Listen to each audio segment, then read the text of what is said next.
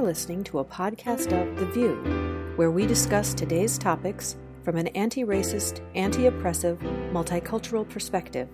This podcast is brought to you by the Church of the Larger Fellowship. To subscribe, visit questformeaning.org or search for Church of the Larger Fellowship in the iTunes Store.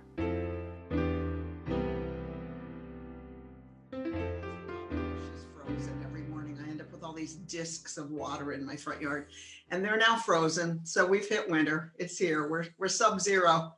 Christina, how is it where you are?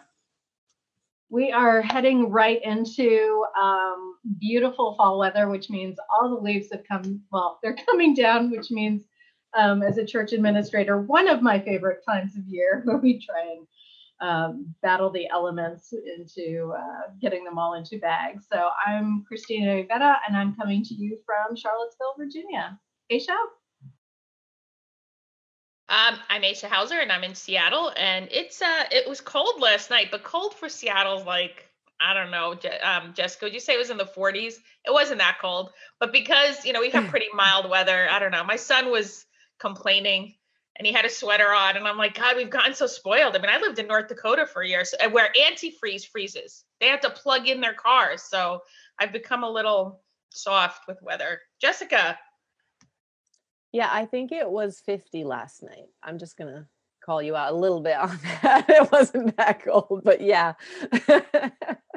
Jessica Star Rockers, also Seattle area with Aisha.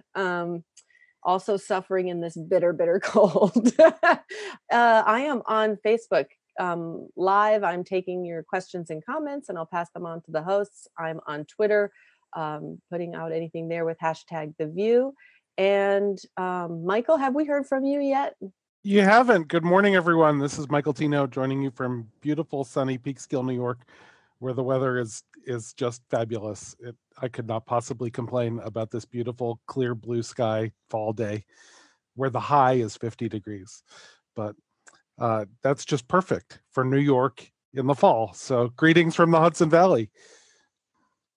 And today we've invited special guest Alison Miller from Morristown, New Jersey, to come and share with us as we reflect on the meaning and what we can learn from the elections. We're not partisan hacks. We're not here to talk about blue waves. We're more here to talk about values and black and brown waves and queer waves and all kind of waves that we're excited about. And then we specifically, Alison, I was glad you could come because anti-Semitism certainly played a role in this election and in the politics leading up to it. And you, I know, come from a Jewish Unitarian Universalist background. So I'm delighted you can be here sharing your perspectives and also all your work there in New Jersey, which looked like an interesting place in this election.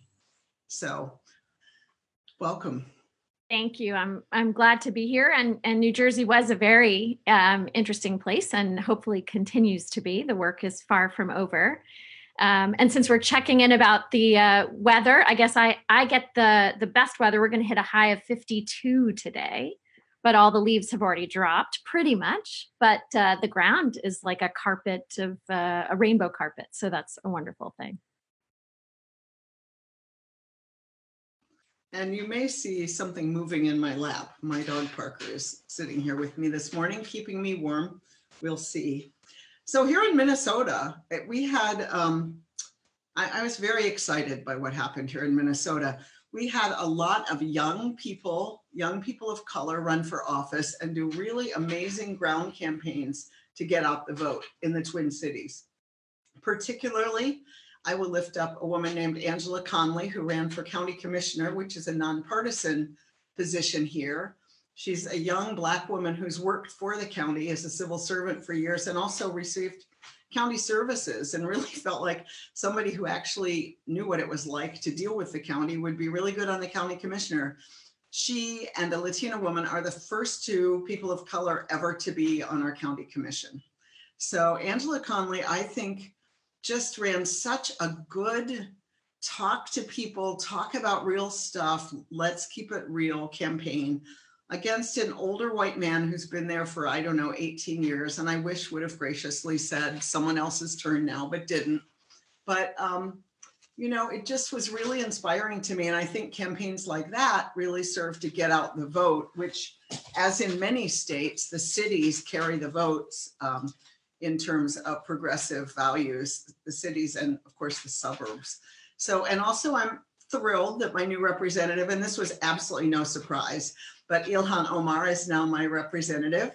She is, I just want to say, she's the first Muslim woman, now there are two, but she's also just, if you've ever watched a video of her or anything, I have never been with her that I didn't cry. She is so inspiring. She's so loving. She's also really beautiful. That never hurts. But she just exudes hope and vitality and commitment to really making democracy work in a way that I've just never been to a single place where she spoke that I wasn't like lifted up by her. So I'm so excited about, what it means for her to be there. Minneapolis and this area has the largest Somali population outside of Somalia. And so for all of those kids to see it, the girls especially, to see someone who looks like them representing them in Congress. And, I love, she's already doing national news and everything. And she's the real deal. That's what I want to say.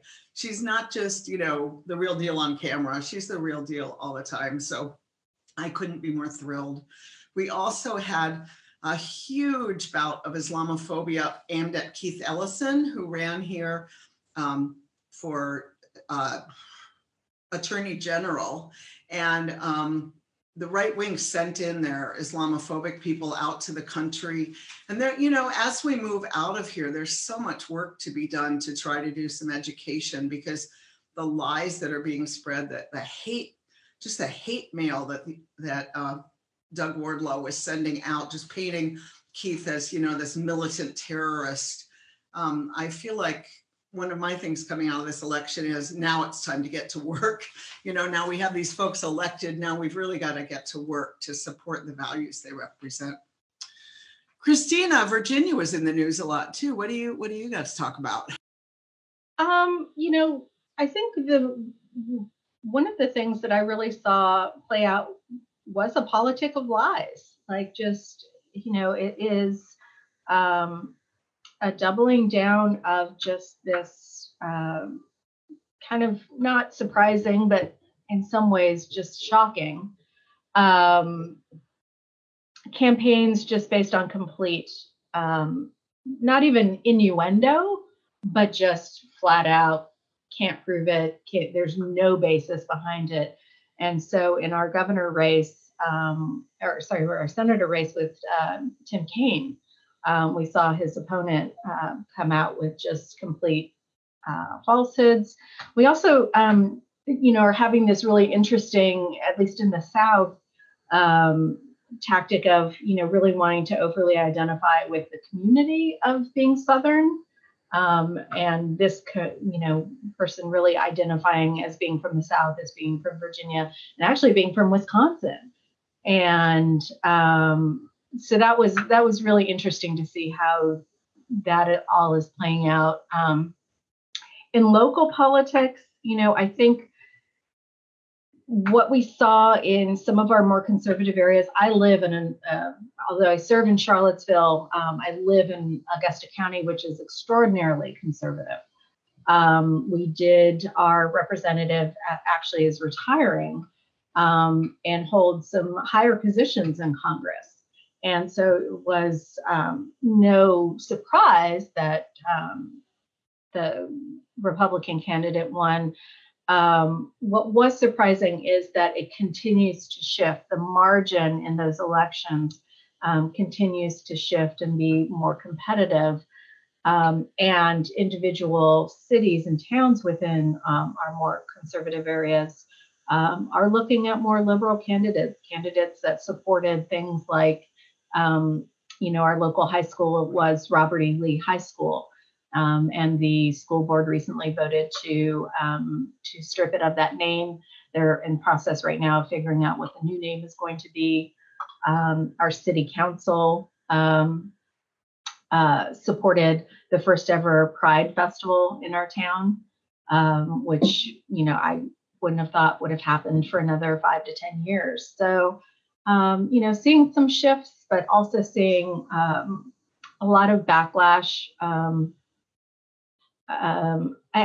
really excited that in the time I've been here, I've seen our Unitarian Universalist congregations shift a little bit in terms of, particularly in conservative areas where it was always like, this is a place we come to where, because nobody else can know that, we're liberal or we have a liberal religion, to being like, no, we can actually say this and we can host some things, having to do with policy and not necessarily with candidates, but certainly with moving forward more progressive policy. So that shift has been really great to see in some of our more conservative congregational areas.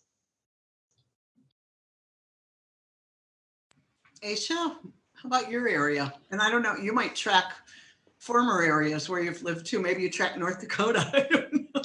I actually did track North Dakota, and Heidi Heitkamp lost, which, while disappointing, wasn't so surprising because they've gotten more. I don't know that North Dakota was ever a bastion of liberal thinking, but here we flipped. There was a Congressman Riker. He's not actually. He represents a lot of people who go to our congregation because I live in Seattle, but I loathe the Seattle Times. They the editorial board endorsed the Republican Dino Rossi, who's a bonehead. There, I said it. And so Kim Schreier beat him. So that was a flip. And I kind of guessed she would, but otherwise a ballot measure for more de-escalation training for police passed. The carbon measure did not pass. So this was, I think, the second time that it was up. So people can, I was surprised that the carbon measure. I don't actually know that. To add tax. So I believe it's modeled after what they've been doing in Canada to add a tax on carbon use. So I guess on gas, I should know, but it's a tax on, I believe, on gas. And so in order to offset, I think, invest in more greener measures, and people then use less gas, I guess is the idea. And when it's been done in Canada, use of fossil fuels was reduced. So it's been on twice. And it's actually a pretty controversial measure here in Washington State, because there's actually a lot of people of color who don't want it to pass. And it's more complicated, I'm embarrassed to say, than I even get. Maybe, Jessica, I don't know if you've heard the complexity of it, but there's been a few groups in Washington, at least in this area, in the Seattle area, that were actually against the ballot measure, especially the first time around. Groups of color, community organizers of color, who said this is actually a terrible, in the way it is. So that was a little disappointing, but otherwise, yeah.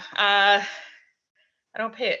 I was really looking at, there was a gun measure that passed too, I believe, right? Jessica, you probably know more than I do. No? Okay. No, no, a lot of what, I think is going on out here is what you're talking about, which is the things that we're down to, like the nitty gritty of what is progressive enough or not progressive enough. It's already so progressive out here that, when things don't pass that seem like no-brainers, it's kind of surprising. It's like we fight amongst ourselves over things that should be a lot easier, seems to me. But yeah. I wonder if the gas tax is because it's a regressive tax, because it taxes product rather than income. Washington State has one of the most regressive tax structures in the country. And so I absolutely think there is an element of that. And I actually agree with that. I actually said to my husband, I voted for everything that's raising our taxes, but really not. There wasn't an income tax measure, and there needs to be just a complete overhaul of how taxes are done in this state. And sadly, it's like, where's the incentive to do that? People who are in control want to keep it regressive. However, that's what really needs to happen. So that's true. I think that's the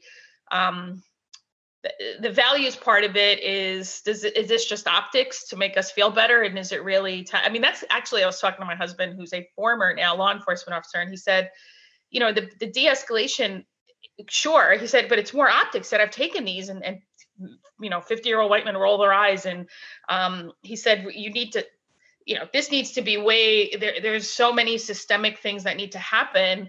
I think it's better than nothing, we can't, it's like you said, Meg, we can't stop. There's a lot of work to be done. So I think it's mixed. I mean, I'm more thrilled about races in other parts of the country, frankly. Hey, congrats on 25 years of marriage. That ain't nothing. Whew, it is not. It's you know, it's kind of like what I said was it takes a village to raise a marriage. And one of the things that I realized, my husband and I we are so blessed with wherever we've lived many places in these 25 years and raised 2 children. Now we have 2 dogs, and just the support of friends who just deeply love us and we love them and care about us has been really invaluable. I mean, I couldn't imagine staying 25 years married without a village of friends and people who support both of us. So I'm super grateful. But yeah, it's quite a milestone. On Facebook talk about collaborative leadership. Truth. Hashtag truth, man. Marriage is a collaborative leadership operation. Lovely. Michael Tino, state of New York. You know, if you just looked at the results from Tuesday here in New York, things were really peachy here, and New York is doing okay.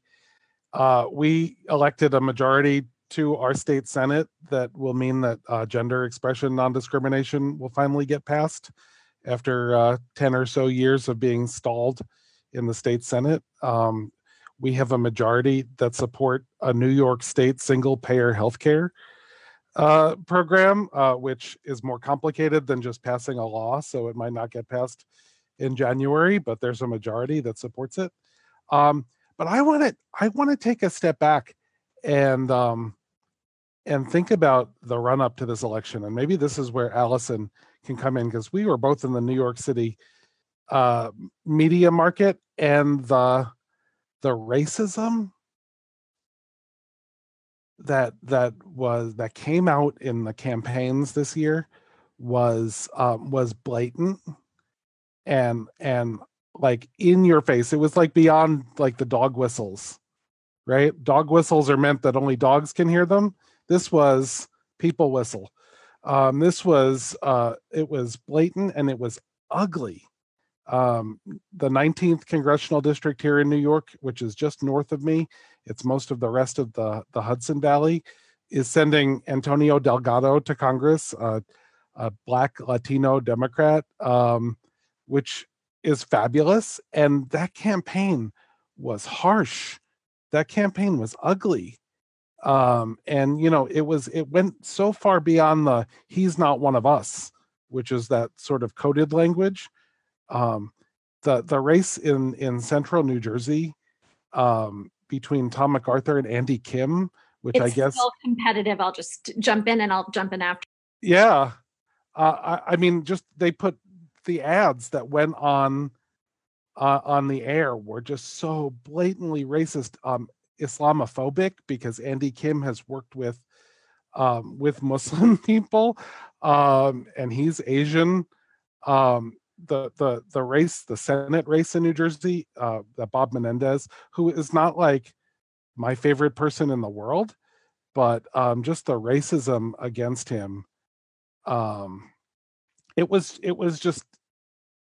something that I'm not used to seeing in New York, and I want to believe that it's the last gasp of people who know that they're not going to be in power anymore, and I can't believe that, right? Like it was so ugly, and it was so forceful, and it was so blatant. So Michael, I also saw some stuff about anti-Semitism in ads with Schumer. Maybe. You see stuff. I mean, I didn't see that. Maybe upstate. Anti-Semitism doesn't fly so well in New York City and the New York City immediate suburbs, just because there are more Jewish people in the New York metropolitan area than there are in Israel.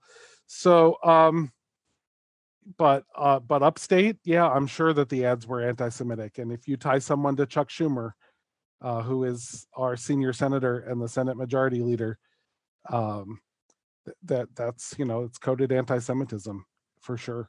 It is. Alison, what are your reflections on the things that you've been seeing in this area? Well, a couple of things. One thing, jumping off of what you just said, though, I think especially with anti-Semitism in politics and in conversations, it's very easy to fall into what are sort of tropes about Jews.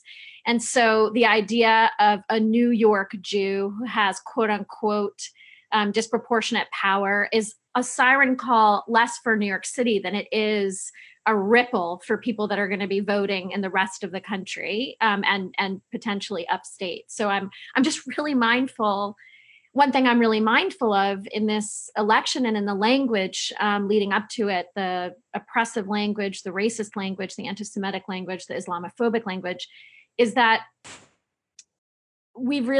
tomorrow is the anniversary of Kristallnacht, when 30,000 Jews were sent to concentration camps, 7,000, it was a pogrom, right? The 7,000 businesses were burned and 270 congregations were vandalized and burned. And I think what is, for a long time, I think there was sort of a taboo around overt anti-Semitism, and even some of it in our area associated anti-racism and the way things are linked, but it just felt like all bets are off now. I don't know if we're far enough away from the Holocaust.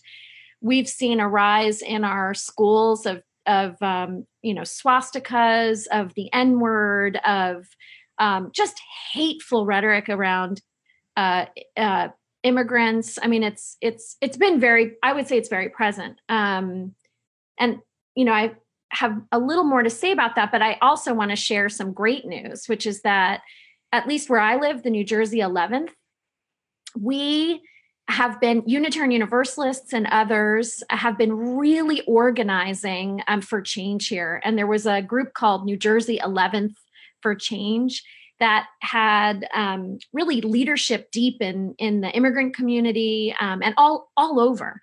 And we wound up flipping a seat that was happened to be Republican for over 30 years. But even more importantly, Rodney Frelinghuysen, who held that seat, held it. We're talking about by blue waves, but he held it by not making waves.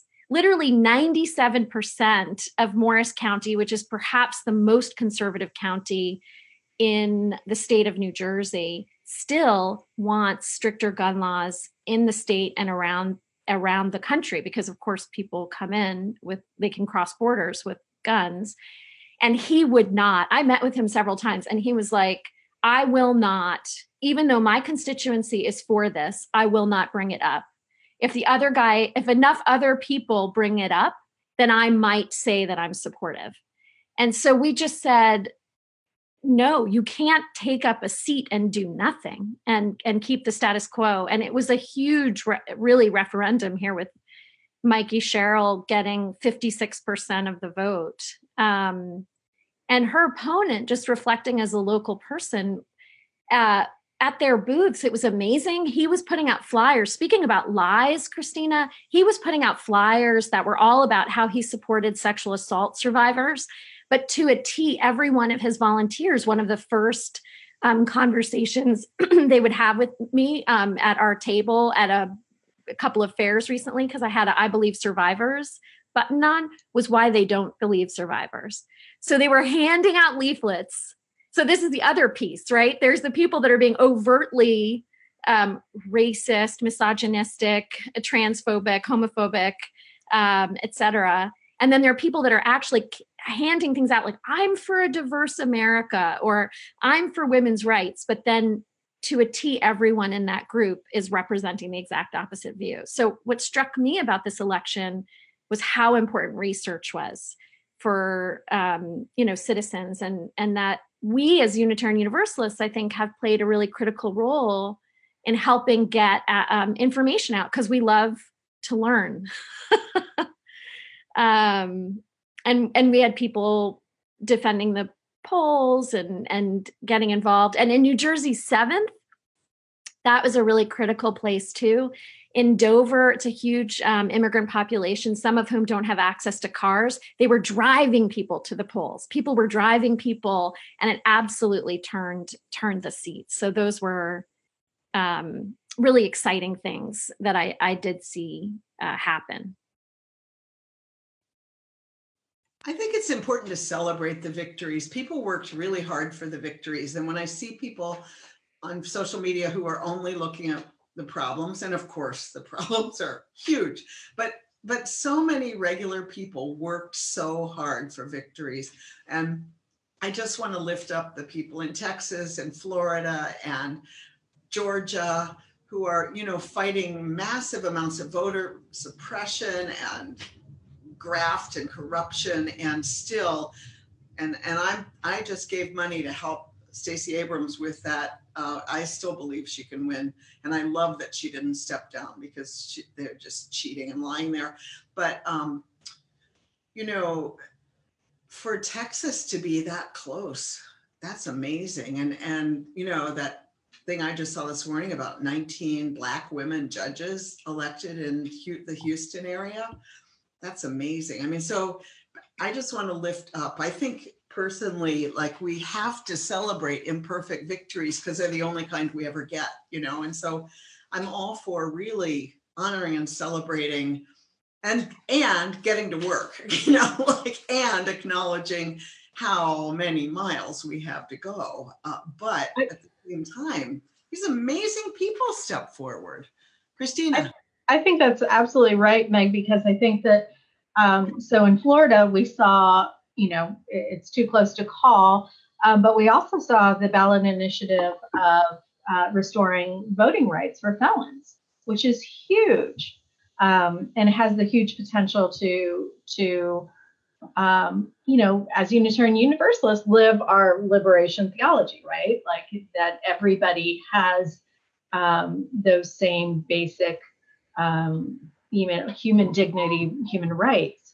So, then the next part of that is, well, then how do we make sure that those folks that we have re-enfranchised, have housing, have all of the things that then make it so that they're able to vote, right? That they have all of the resources that they need in order to exercise that right.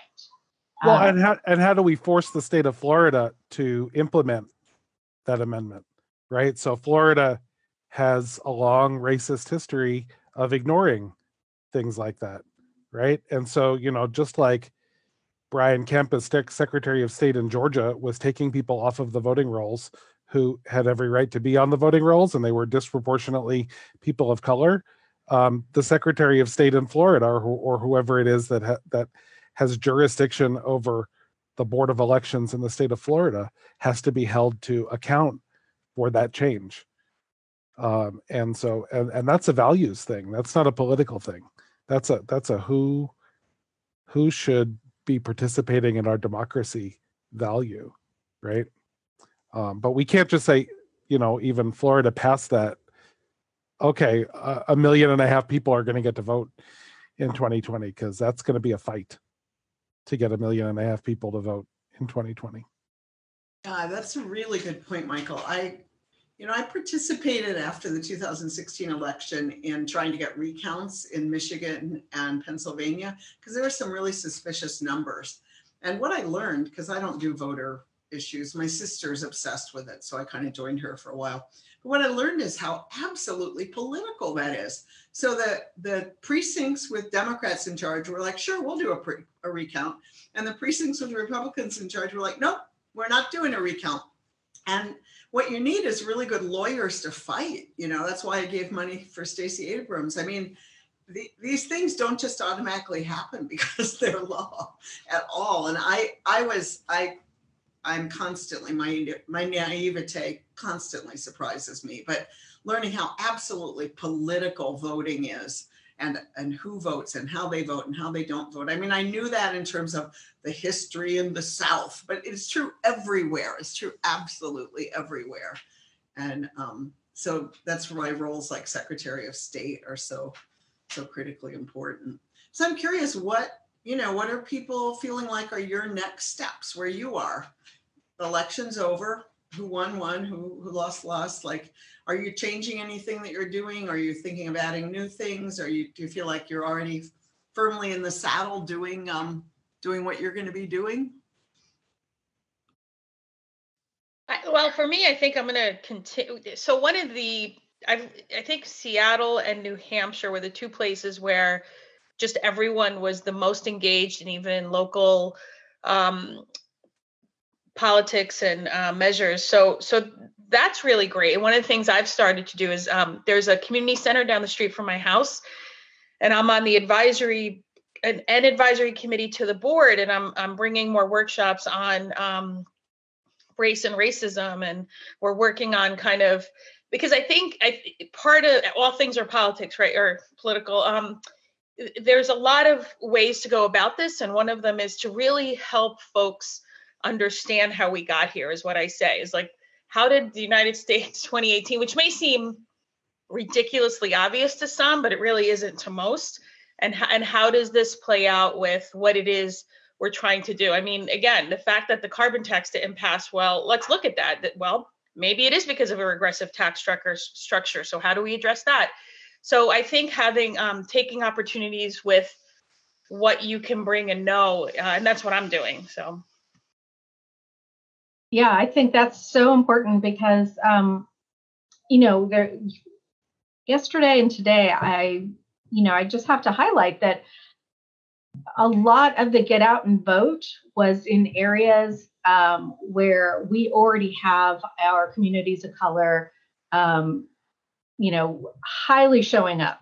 Like, we're showing up for doing that voting work. Black women, Black men, to a lesser degree, it was a little disturbing, some of the numbers, Latino men and women, and of course, it never takes into consideration people on the gender spectrum. So we know that our siblings who don't subscribe to those are also in those numbers somewhere. But really, what the numbers that came back tell us is we have huge opportunity in our own UU communities to do this outreach, because it is by far white women and white men who are electing the folks into office that are problematic.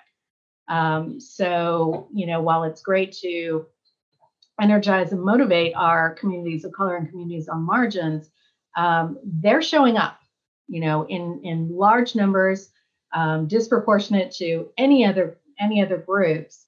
And so to, kind of rest this at the feet of trying to make sure that those communities show up versus communities who have privilege to take time off of work to vote, have privilege to, be able to canvass, to do all of the other things.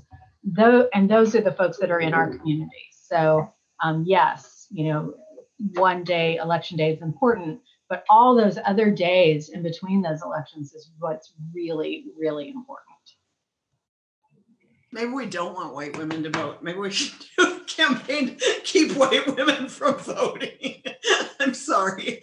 I am so angry about those statistics coming out of Georgia. 78% more white women than white men voted against Stacey Abrams. I mean, I have to say, that 53% for Trump has just hurt, and it hurts every day. But 78%, like, I feel like those of us who are white women have some real work to do here, and I'm really interested in it. So I might jump in there as another white woman in this group. One thing, I've seen a lot of people posting, I said this before we began, about wanting to sort of have a different identity. But I think it's just so important to ask the deeper questions about, there's the people who vote, and then there's the people who aren't voting, and why aren't they voting, and why they don't feel like their vote makes a difference. I know in New Jersey, some of the things we're talking about today, in the early 80s, there was something called voter caging, which was where they tried to massively get people off the rolls, primarily communities of color. Or we had 7-6 Democrats and Republicans, and then Chris Christie redrew the map, and then it was 6-6.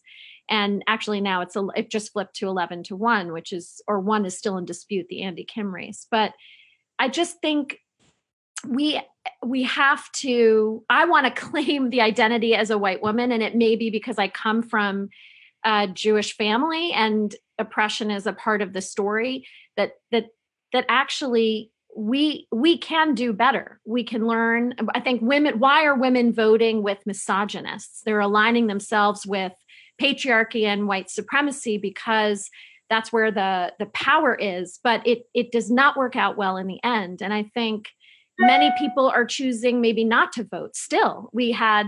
I don't know what the percentages are, maybe one of you does, but the highest midterm election vote in the past was only 49% of those who were registered to vote. So I still think now we need to be doing the work towards the next election and anticipating the ways that politicians or systems without integrity are going to try to cheat, to be able to anticipate and ensure, to work in advance to anticipate their moves so that we protect everyone's right to vote.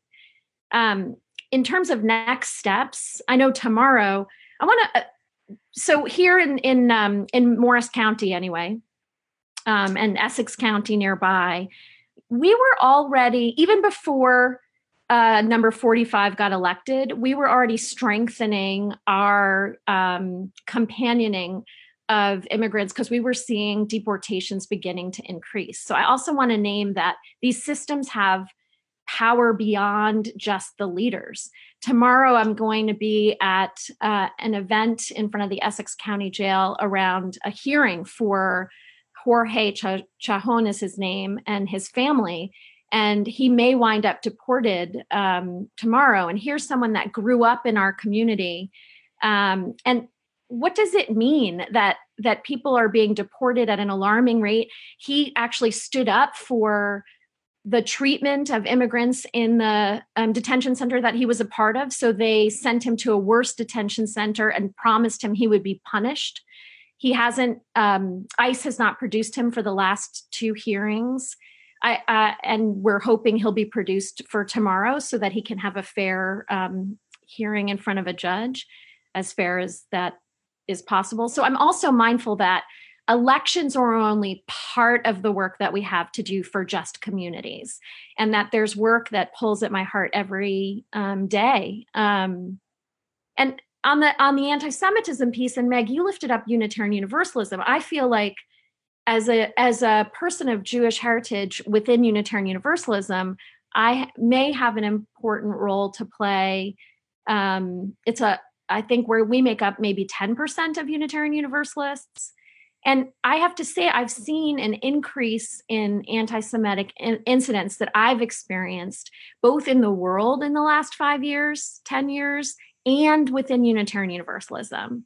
I'm a lifelong Unitarian Universalist, and I've experienced far more microaggressions and some that feel more macro aggressions from Unitarian Universalists in the last decade than in the prior 3, probably. So I think there's this, it's an important conversation for us to realize that we're of the culture as well as trying to counter the culture, and what's the work that we have to do around our own learning in terms of what people of various marginalized identities are experiencing, not just outside from quote unquote non-Unitarian Universalists, but from Unitarian Universalists. And that will better equip us to really see a mirror and make a difference in the world. And so I certainly see the mirror as a white woman, and maybe I need to show the mirror as someone with Jewish identity. Well, and I think that, one thing I have noticed about us white women is there is something going on where I see white women speaking about progressive values and saying the right things, and then all of a sudden there is some kind of blinder, or I don't know what this is, and I feel like I need to do my work to figure out what that is. And so the next steps are me doing my work as a white woman to really get inside of that response. What's hiding in there that makes white women vote this way and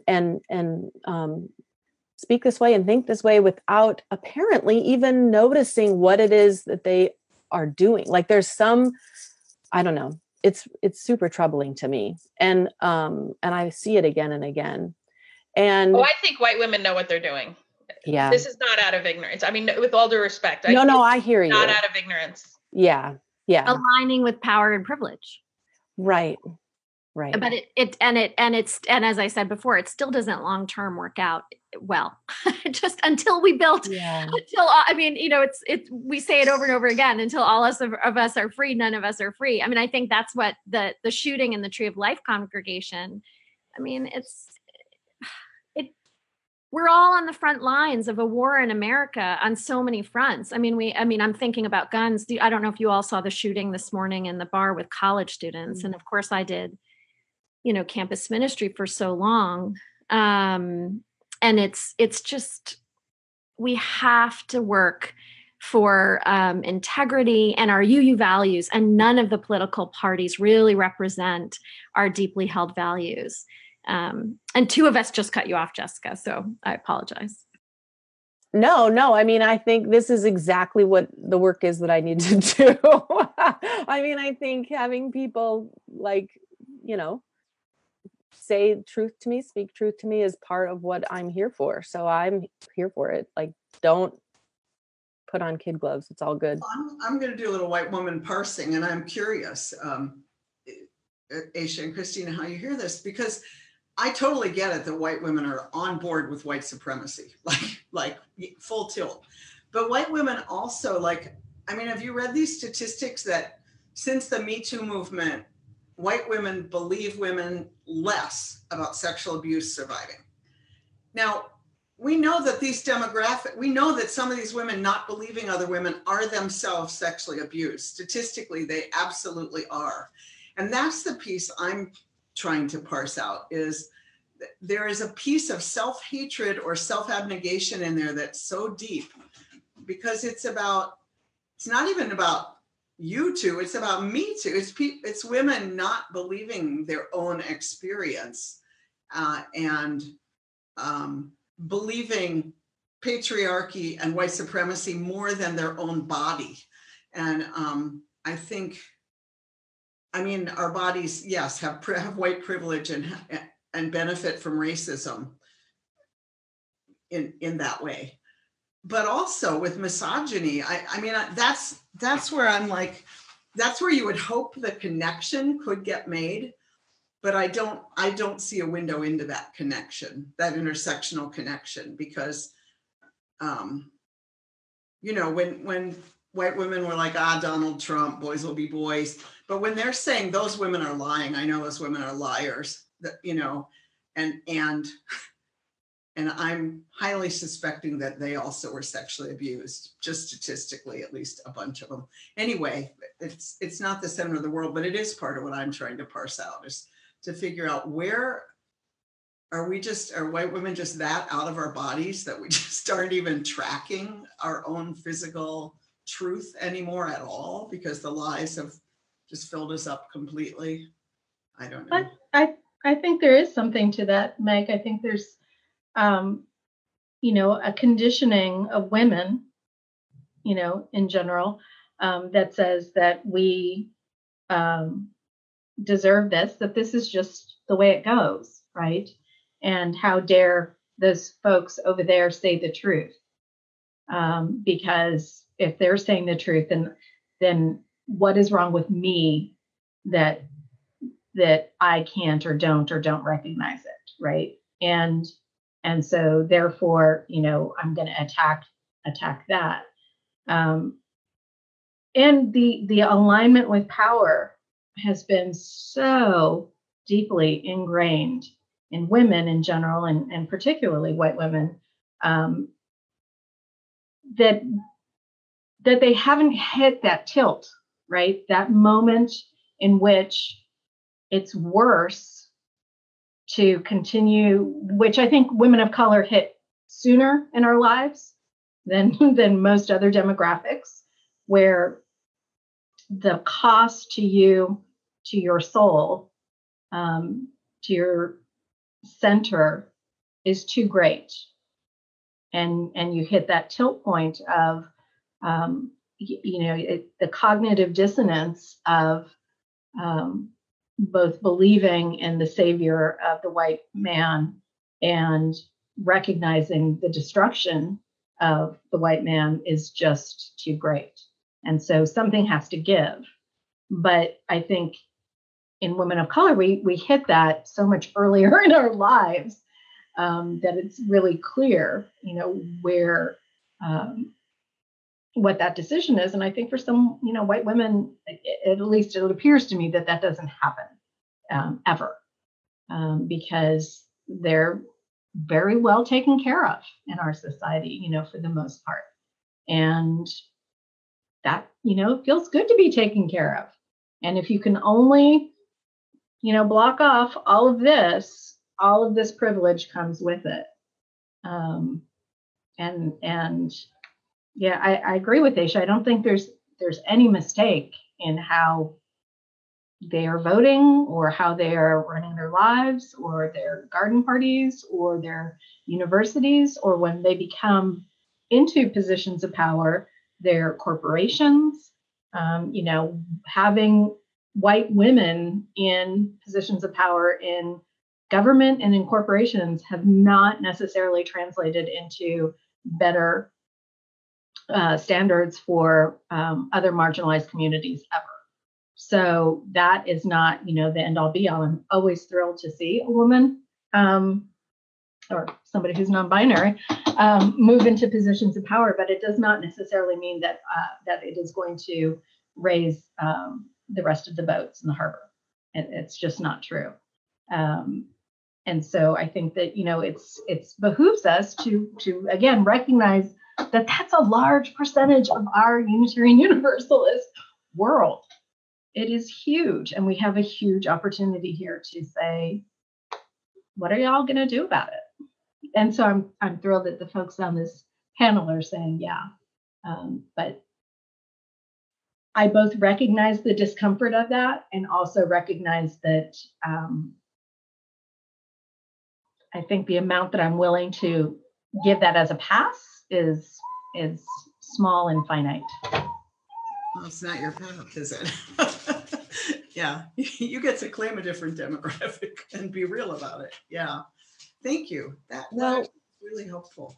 I think too that that it just occurs to me that part of it is white women protecting the privilege of their white sons and denying their own whatever it is that they want or need for themselves, and just really going to bat for protecting that their white sons' future, the privilege and that access, I think, is a piece of it.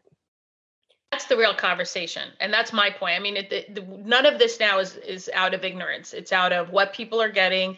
And so, yes, Meg, when you talk about the self-esteem of, or what people have been, women have been conditioned to believe, but you get to the crux of it, Jessica. And that's the point. Let's just have the real conversation. Because I will tell you, even when you talk about Unitarian Universalists, white women Unitarian Universalist ministers who hold up patriarchy strongly don't want to talk about collaborative leadership. So there is an incentive for white women to make choices. And thank you, Jessica, for lifting up for their white sons. So let's just have the real conversation and not pretend that any of this is born out of ignorance.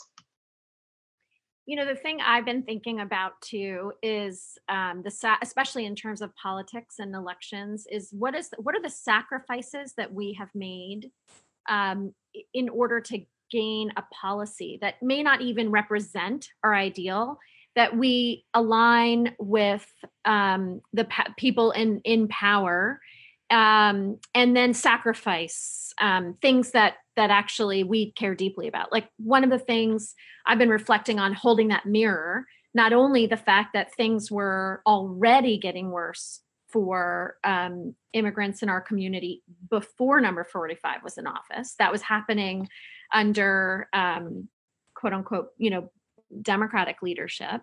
But looking at the ways that now we're looking at the treatment of women and women's bodies. But when the policies were perhaps more in favor of women's health access, we were willing to actually take a pass on men that actually showed zero integrity, that they cared about really the total well-being of the women in their life or the women that they had access to as powerful men. And so I think this is something I'm thinking a lot about, is this word, like, what does integrity look like? What does holding leadership accountable and not just going the expedient route? Now, I'm not advocating that we don't, politically try to advance policies that we care about, but at the same time, what will we sacrifice? And I'll give you an example from the lens of sort of anti-Semitism and the Jewish conversation. I've heard people talk about some Jewish people supported Trump because they thought that he would be, pro-Israel. And of course, not all Jews are pro everything Israel does. That's an anti-Semitic thing if that's the first thing you think. But nonetheless, some Jews did vote that way. Or I've even heard some people say, well, I don't think he's anti-Semitic. And I'm thinking, I don't know I do know what internal conflict you're trying to work out, but by aligning yourself with this powerful person that is actually supporting nothing less than white male dominion over everyone else, the policy can be overturned in an instant. Like, ultimately what he wants is male power, to go back to an antebellum period. And frankly, if you read there's the anti-Semitism from the left, anti-Semitism from the right in terms of politics. And then there's also a religious kind of anti-Semitism, that Judaism is an inferior religion. And the way that works is that all the Jews are supposed to go back to Israel. It's a sign of the second coming of Jesus. And then they all die. They're like signposts to the end of the world. So I think people are accepting a policy that actually in it has their death written into it, but they don't want to know it. They're like closing their eyes and they don't want to know it. And I think, and I want to say this with all humility, it's very easy. I have found myself too. It's very easy to not always see the larger narrative and how you're being complicit with a system. And so I'm not saying I always see it. I'm just really meditating here on, what does integrity look like? What have we historically and currently sacrificed for policy advancement? And what is the greater loss for society and for the well-being of our planet even, and humanity as well? I'll just say that in my years running the Washington, D.C. office, there was never a single policy that I wasn't ambivalent about.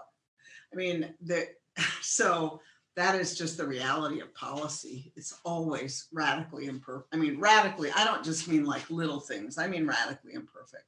And so being kind of anti-incremental, I understand that because that's who I am, but that's why I had to leave DC, but that's not how it's not how a sausage gets made.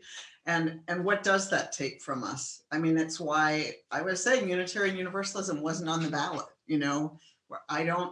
there isn't a party, there isn't a policy there. I mean, that's just not where we're going to find all of our values ever. Christina, I wanted to say, I used the word actually in a way that I heard myself and went, actually, I said, well, actually, I really learned from what you said. And I thought, oh, that was kind of creepy. So I just wanted to name that, because that word actually can be like, what a surprise. But actually, what surprised me was myself having some actual thought, because I felt so stuck about that. But anyway, I just wanted to name that because I've become aware of how some of those words are just like little digs. So that's one that I Thanks, Meg. Yeah, absolutely. Michael, you've been quiet. What are you up there thinking about? Well, as the white man here today, my demographic is hasn't even started to grapple with this. I'm thinking about, this is the power of white supremacy to replicate itself, right? So white working class people vote against working class interests all the time because they have been convinced to buy into this white supremacy culture. right? So, and that's people of all genders who are, in much the way, Meg, I heard you describe your experience of women not believing their own bodies. People, working class people white working class people have been taught not to believe their own reality. And so I'm okay with the fact that my work is with my white people, and that, largely what I have to preach is to make people aware of the ways that white supremacy is affecting those of us who are white, and the ways in which we can work to dismantle it in solidarity with our siblings of color. I'm actually kind of proud of the white folks that I serve for calling out many of the lies that were told in this campaign. And the ones that were local here were about affordable housing. And, that's the code word, right? What communities get affordable housing? Because that probably means people of color, if not poor people, are moving into your town. And my folks called it out, and they said, "Boy, this is racism. This is classism. This is unacceptable." So I'm kind of proud of them for not only noticing it, but publicly calling it out time and again. And, I need white men to grapple with white supremacy, and I need white queer folks to grapple with white supremacy. And so I'm glad that more and more white women that I know are grappling with complicity in white supremacist systems. And that's what I'm seeing today in this conversation. Glad for it, but we all need to. All of those of us who are white need to grapple with our complicity in white supremacist systems. And, you can be disappointed that 78% of white women voted for Kemp or whatever, but, I don't even know what to say, because the people who look like me and have the gender identity that I do, like, the numbers turn my stomach. So I appreciate this conversation. And let's have just a moment about the rainbow wave, because I was looking, the Victory Fund, which is a group that funds GLBT candidates. I was looking at their website, and they elected people in, little offices in Arkansas, Alabama, anywhere you can name. There are queer people who came in. And again, I just feel like those are victories to celebrate. That's some family sacrifice, some real hard work people did. Yeah, and a trans woman and a non-binary person were elected in Fairbanks, Alaska, to borough and city positions, which is really pretty astounding. I mean, Alaska's a bastion of conservatism. About that woman that wouldn't give the marriage license. She lost to one of the men she wouldn't give the license to. I mean, we really had some and that doofus from Wisconsin, Walker, lost. That was awesome. Walker's out, yeah. And I love the idea that all those religious right people in Colorado Springs, Colorado, now have a gay governor to answer to. A gay Jewish governor. A gay Jewish governor, that's right. Yeah, and a lesbian Jewish woman beat this real big homophobe, racist, just suburban guy here. And I just love, she's like the first lesbian mom to be in Congress. So anyway, there is good news, and it's hard work. People worked hard. So I'm hoping next time, we didn't get to, Aisha and Christina are just back from the Liberal Religious Educators Conference, which I watched a little of it on live stream, and it looked pretty exciting, speaking of ways forward. So I'm hoping next week we can talk all about that. Are you all here next week? Oh, good. Yes. Oh, good. Let's do that and invite some other people. Alison, you got something you want to say? You have to unmute first. There. Okay. I was thinking about that what's next question, and something that's going on that I'm finding exciting here locally is that because the other thing is, I think this redistricting, the way all that works is by separating us into sort of artificial town lines that you barely even notice when you cross. And this one gets drawn in and this one gets drawn out. And we're actually looking at the map of northern New Jersey and taking a fairly broad swath and have clergy who are meeting across really diverse religious traditions and lay leaders to build trust with one another. Because I realized that some of the topics we're talking about, as a person with Jewish identity, I have certain fears. I mean, and have had experiences. People of color have certain fears and experiences. The immigrants in our community have certain fears and experiences. And what we're trying to learn to do is get to know each other, really in trust. What are the matters of greatest concern for, and across the socioeconomic continuum as well, that we can entrust one another with and actually move forward with a collaborative platform to really affect change and to show up for one another, so that for local issues in a town, you might have 1,000 people or a couple thousand people really show up supporting. I don't just care what happens in Morristown, but I care what happens in Dover or different locations. And that feels really hopeful and exciting.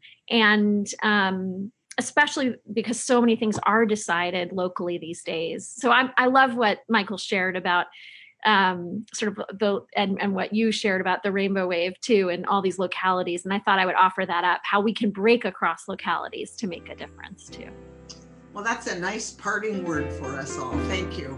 Thanks, Alison, for visiting. Thanks, everybody, for being with us, and we'll see you next time.